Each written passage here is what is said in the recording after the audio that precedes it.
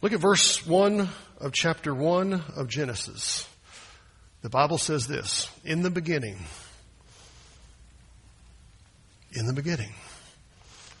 God created the heavens and the earth. You know, that's a question that I guess people have struggled with for centuries. How did we get here? Where did we come from? Where did it begin? What's the starting point? Is there a starting point? In the beginning, God created the heavens and the earth. You know, scientists and philosophers have debated this question for centuries, literally. Theologians have talked about it. Philosophers have talked about it. Scientists have talked about it. People like you and me have probably at some point wrestled with it and maybe talked about, where did we come from? You know, some have concluded we're just the result of natural selection. It was just a big accident along the way that happened. It took millions of years to happen. Others have theorized some pretty outlandish ideas. I saw a program once about it was alien influence. They seeded our planet, and we're results of aliens. I always thought we were kind of strange, but I don't think that probably applies. But here in God's infallible and inerrant word, we read these words. And you're probably thinking to yourself, why are we talking about infallible and inerrant? Because this beginning sets the stage for the entirety of Scripture. What you do with this passage affects how you understand every other passage in God's Word. In the beginning, what did God do? Created the heavens and the earth. He alone is our creator. He alone is the one who began all of this. He is the one who got it started. He's the one who put it together. He's the one that worked to make it happen. And so we're left with a decision with this verse to say, is it true or not? Do we believe it or not? And you're probably thinking, well, it doesn't really matter if I believe that. I think it does, because if you don't understand and believe this truth that God alone is our creator, don't go past the sentence to all the details you want to run to next, okay? He created us. Did He create us? Yes. Then we understand His Word is true. If we reject this verse, then we can struggle with others. We again become the judge of what is true and what's not true, which ones we accept and which ones we don't. We begin in the beginning with this. God created. This decision is foundational to our understanding of the entirety of God's Word and how we're put together. We receive this. He created the heavens and the earth. Verse 2 says, the earth was without form and void, and darkness was over the face of the deep, and the Spirit of God was hovering over the face of the waters. What I want you to see here is God. In fact, if you want to just work ahead of me, you can circle the word God in every one of these sections. Because it's God who moves. It's God who works. God who accomplishes. God who completes. God who makes. Here, God moved in the void. What was the void like? I don't know. Wasn't there? Can I tell you something? I don't know if I have to understand it to know that He was there. The earth was without form and void, and darkness was over the face of the earth, of the deep. And the Spirit of God was hovering over the face of the waters. Now, there's a theory that there's a gap between verses 1 and 2. I don't know if you've ever heard that before. Usually it's in response to people who are trying to explain the apparent millions and millions of years of earth history. Oh, well, God created and then He waited millions of years, and then He had happen in verse 2 what happened. I want you to understand that there is no real textual evidence for that gap. But I'll also concede that maybe it was a gap. I don't know. What I do know is this. God created. That's foundational to our faith. There was no form. There was a void. There was darkness. We read further that there wasn't just darkness. There was someone there. Not something there. Someone. Do you see who it is? The Spirit of God was there. Before anything else, He was there, working. God has always been available, always ready, always worked in the creation of this world. And what God created already was amazing and fantastic. And it was quite simple still. But He was at work moving, creating. what would happen. Verse 3. Go ahead and circle it. And God. And God said, let there be light. And there was light. And God saw that the light was good. And God separated the light from the darkness. And God called the light day, and the darkness He called night. And there was evening and there was morning the first day. What we find is that God drew a line. He drew a line between darkness and light. He created the day. He created the night. He separated all of this into two sections, that the world would not remain in darkness forever. It would also have light. But then it would have darkness again. And then it would have light. And then it would have darkness again. We call that life in our experience of living.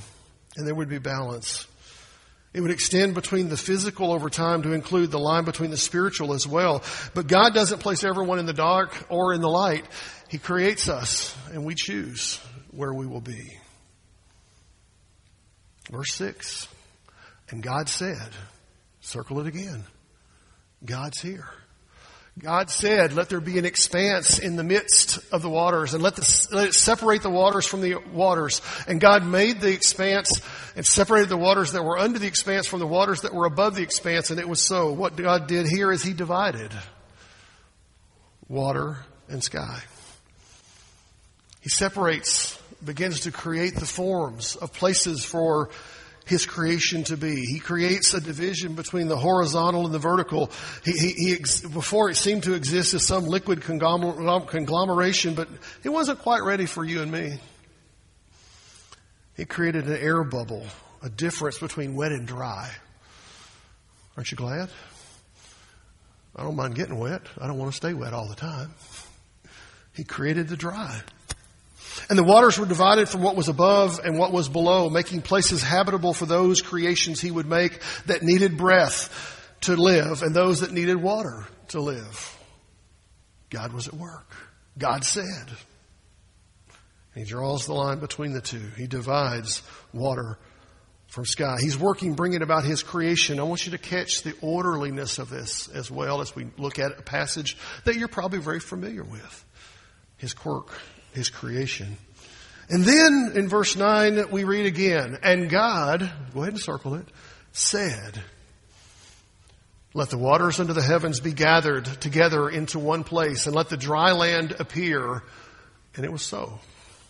So God called the dry land earth, and the waters that were gathered together He called seas. And God saw that it was good. He divides water from land. He separates land from sea. And in this act, He creates these places that we need to dwell. And those that need water have a place to live. And He has dry land for those who need dry land. And there's a habitable place of air to breathe in the previous verses. But here we get the solid ground. He gathers the waters together. He calls them seas. He names the earth. He names the sea. And it was good. Verse 11. You with me? And God said, God's here again. He said, let the earth sprout vegetation, plants yielding seed, and fruit trees bearing fruit, in which is their seed, each according to its kind. And it was so. So with air created, land separated from sea, it was now time for God to begin to fill the earth that He has created. And He starts with vegetation. That way we could mow the yard on Saturday. But also we have trees that create oxygen to breathe. And flowers to appreciate as the beauty. He creates the vegetation. Vegetation, plants yielding seed, fruits, trees bearing fruit. These things were necessary to sustain what He's going to do next. He says we've got to have this in place. Again, God's working how? Orderly, structured, planned. It's not some random development. The God of the universe says, this is what will happen, and then this will happen, and this will happen. And He does it so the world begins to become a lush and vibrant place where He can place the pinnacle of His creation. Look at verse 14. You want to say it with me? You can. And God said. Let there be lights in the expanse of the heavens to separate the day from the night, and let them be for signs and for seasons and for days and years, and let them be lights in the expanse of the heavens to give light upon the earth. And it was so. And God made the two great lights, the greater light to rule the day and the lesser light to rule the night, and the stars. And God set them in the expanse and of the heavens to give light on the earth, to rule over the day and over the night, and to separate the light from the darkness. And God saw that it was good. And there was evening, and there was morning, the fourth day. At this point, things are rolling along pretty well, wouldn't you say? But there's things missing. It's still just an empty void of land and sea. And now he says we're going to put things out, and we're going to create lights in the heavens, and we're going to create stars. And we're going to, can you just stop and imagine the awesomeness of those moments as God worked doing these things? Creating the heavens, creating stars, creating planets, creating galaxies. Our God is a prolific creator, wouldn't you say? And into this moment, he creates two lights, a greater light and a lesser light. You and I would call that the sun and the moon from our perspective. These lights are important. Why? They govern the seasons. They govern the times of our lives, the cycle of life, of going around the sun one time and celebrating our first birthday, of going around again and celebrating our second, and so on. He not only created the vastness of space, he created the needs of a livable planet. Amazing works. Look at verse 20. And God said, here's God working again. Let the water swarm with swarms of living creatures, and let birds fly above the earth across the expanse of the heavens. So God created these great sea creatures and every living creature that moves, with which the waters swarm, according to their kinds, and every winged bird according to its kind. And God saw that it was good. And God blessed them, saying, be fruitful and multiply, and fill the waters and the seas, and let birds multiply on the earth. And there was evening and there was morning, the fifth day. Period. I left a verse there. I apologize. God turns what we know now as the animal kingdom. He calls the waters to swarm. I don't know if you've ever stood at a river that's full of fish, trying to swim through it, and you look down there and say, man, wow. I remember being in Yellowstone years ago and standing at the Yellowstone River and looking down and seeing all of those fish working their way upstream, the swarm that they were. God made that. To look up at the sky and see birds flocking together. Don't you love it in the fall when they're headed south, and you see them in the spring and they're headed north, and they're going all over. I got the backwards if I did, I apologize, but they're going all over the place. That's a swarm, birds. Working in a massive way. Look at verse 9. And God, verse 24, look at verse 24. God said, let the earth bring forth living creatures according to their kinds. Livestock and creeping things and beasts of the earth according to their kinds. And it was so. Now God turns to the creatures to live on the dry land. Livestock. Praise God for cattle. If you like steak. Praise God for his work in this world. For the creeping things. Some of those we could do without, right? But they have a place in our creation. The beasts of the earth. His work would be large, it would be grand, it would be small, it would be intimate, it would be big, it would be little. He would do all of these things according to their kind. He creates them after their own order. Beasts after their kind, livestock after their kind. And then things that creep according to the earth, across the earth according to their kind. And God saw what? That what he had brought to life was good. Then turn to verse 26. Some of you were wondering how we'd get through all these this morning. Then, who? God said, let us make man in our image after our likeness. We could camp there the rest of the morning. And let them have dominion over the fish of the sea and over the birds of the heavens and over the livestock and over all the earth and over every creeping thing that creeps on the earth. So God created man in his own image. In the image of God, he created him, male and female, he created them, and God blessed them. And God said to them, be fruitful and multiply and fill the earth and subdue it and have dominion over the fish of the sea and over the birds of the heaven and over every living thing that moves on the earth. And God said, behold, I've given you every plant yielding seed that's on the face of the earth, every tree with seed in its fruit. You shall have them for food, and to every beast of the earth, and to every bird of the heavens, and to everything that creeps on the earth, everything that has the breath of life, I have given every green plant for food. And it was so. And God saw everything that he had made, and behold, it was good. And there was evening, and there was morning, the sixth day. So at this point, things are really cooking. Wouldn't you agree?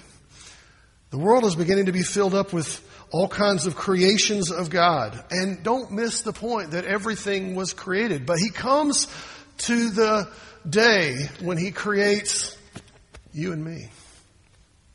Not literally you and me, but you and me in the sense of humanity. He creates us. What was missing to that point was humanity.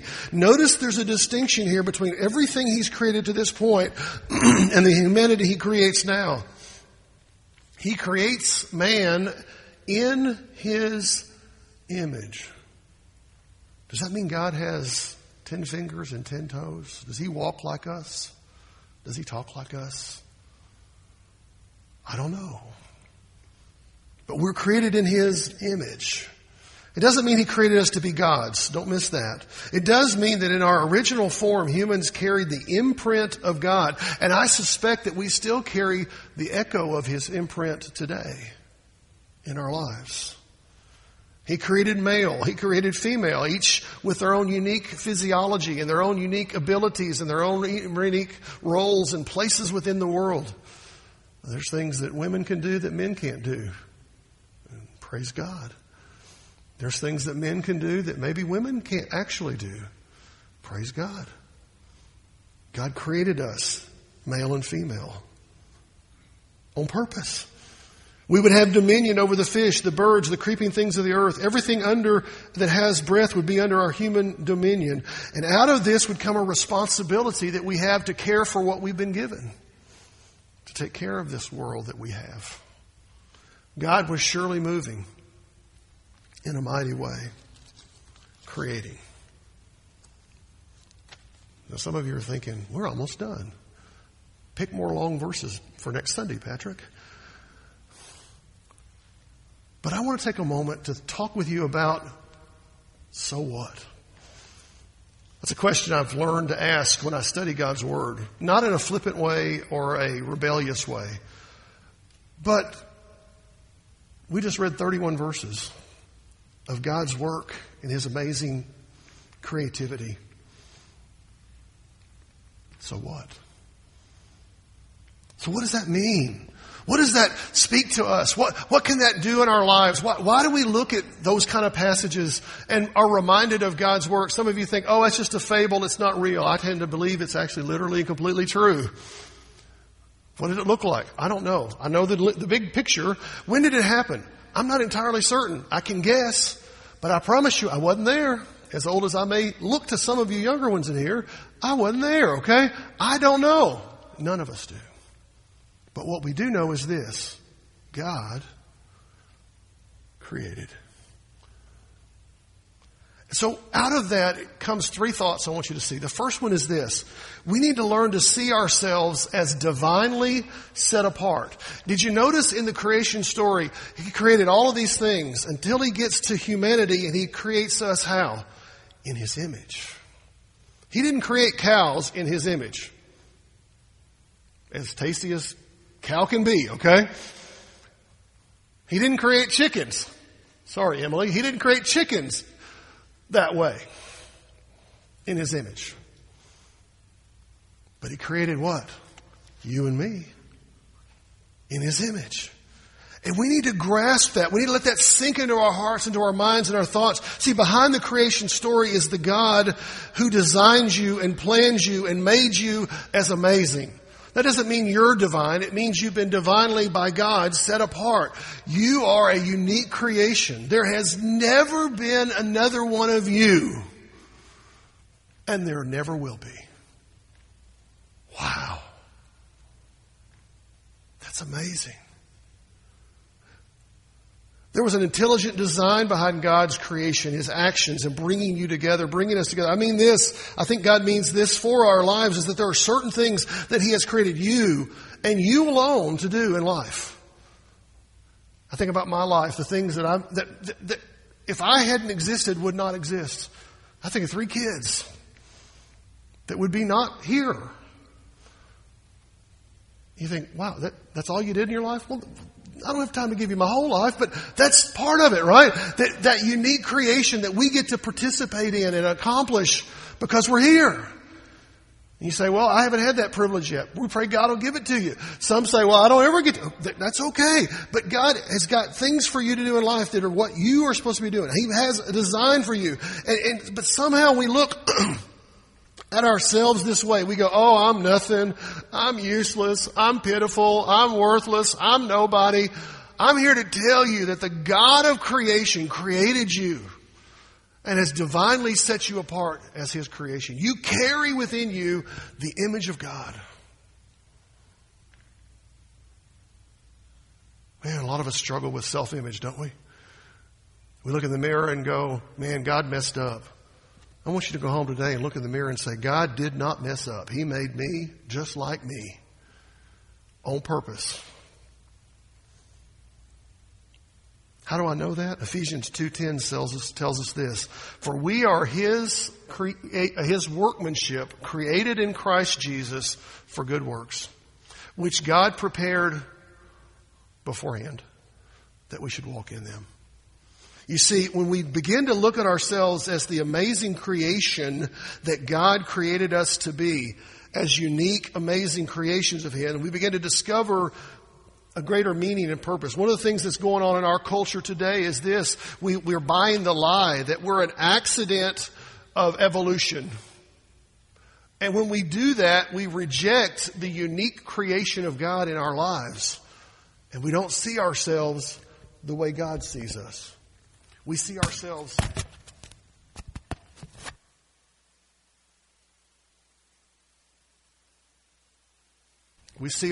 as less than, as inferior, as just an animal. But I'm not. Are you? I'm God's creation, uniquely designed and divinely set apart for His work. If we start to look at ourselves as God sees us, instead of how we see us, our lives will change. Are you a creation of God? Second, grasp the intentionality of God. One of the things that strikes me about Genesis 1 is not the haphazardness, but the intentionality of God. He structured it. He worked through the details. He worked through the process.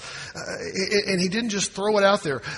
There's a logical structure to it. It's not an accident. In fact, if you really dig into it, it's very intricate and very orderly. And that applies to the creation in general, but also to the crown jewel of creation. You and me. Have you ever thought of yourself as a crown jewel? You are. You're the prime reason God created the world. Can you imagine a world where the balance between the impact of the sun and the moon was not here? Can you imagine a world without vegetation to have a nice green salad? Can you imagine a world without smoked, grilled salmon? Some of you go, yeah, I could live without that. Can you imagine a life without Texas barbecue? Yeah.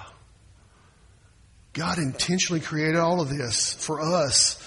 And God extends that creation thoughts in chapter 2, but with the practical. But here he establishes what is seemingly insignificant to bring together human life. And the amazing process of reproduction is something we really don't understand fully, but it happens because of creation. He intentionally did that. Listen to what the psalmist said. God, for you formed my inward parts. You knitted me together in my mother's womb. So I praise you, for I am fearfully and wonderfully made. Wonderful are your works. My soul knows it all well. We are intentionally created. One last thought, and one I don't think we can actually really grasp, but I want you to see it anyway, is the creation was made perfect. We really can't grasp what that means. I mean, we can contemplate it, we can think about it, we can kind of imagine it. But the creation was made perfect. If we could somehow be transported back to the moments after the completion of creation, what we would see is that what would be what God saw, which was a work that was good and perfect. No errors, no flaws, no imperfections, no sin, no mess. Timothy tells us this. For everything created by God is what? It's good. And nothing to be rejected if it's received with thanksgiving. For it's made holy by the word of God in prayer. Now, Paul was talking to Timothy about some practical matters in life, but the principle applies to the creation and the world we forfeited by the introduction of sin. See, before the fall of humanity, God created a perfect world. We're not going to deal with the Adam and Eve story in this series, but you know the story. You know what happened. But do you know that not only brought sin into the human experience, but it damaged the creation that was perfect as well? God had created a perfect world, but we messed it up. And you'd say, well, I wasn't there, Patrick. I wasn't Adam and I wasn't Eve. But I can say with a pretty certain belief that if you and I had been there, we would have done the same thing. And because of that, we deal with the effects. We live with sin. We are born in sin. We die in sin unless there's divine intervention. And I think I'd be remiss if I didn't mention this morning that God not only created everything, but He also made the way for us to have new life. The life that we celebrated in the Lord's table this morning. And we're called to make a choice. Do we follow Him or do we not? Do we listen to His voice or not? I'm not sure why God gives us that choice, but He does. So what we're going to do is just take a moment and let's sing a song together in a second. And if you need to respond to the Lord this morning, maybe you need to make a decision public. Maybe you need to become part of a fellowship officially here at First Baptist. We'd love for you to do that. But let's go to the Lord together before we do that. Father, we thank you so much for the opportunity to come into your house, to spend just a few minutes singing, worshiping, observing the Lord's table, and Father, hearing your word. And God, being reminded that everything we see, you created. And Father, the messes that we see are things that we have created ourselves as humans by rejecting your perfection of Genesis 1. We pray your hand right now on those who need to make some type of decision public. Father, we pray your hand on them. Give them the confidence and the faith to take that step. We pray your blessing in these moments. In Jesus' name, amen.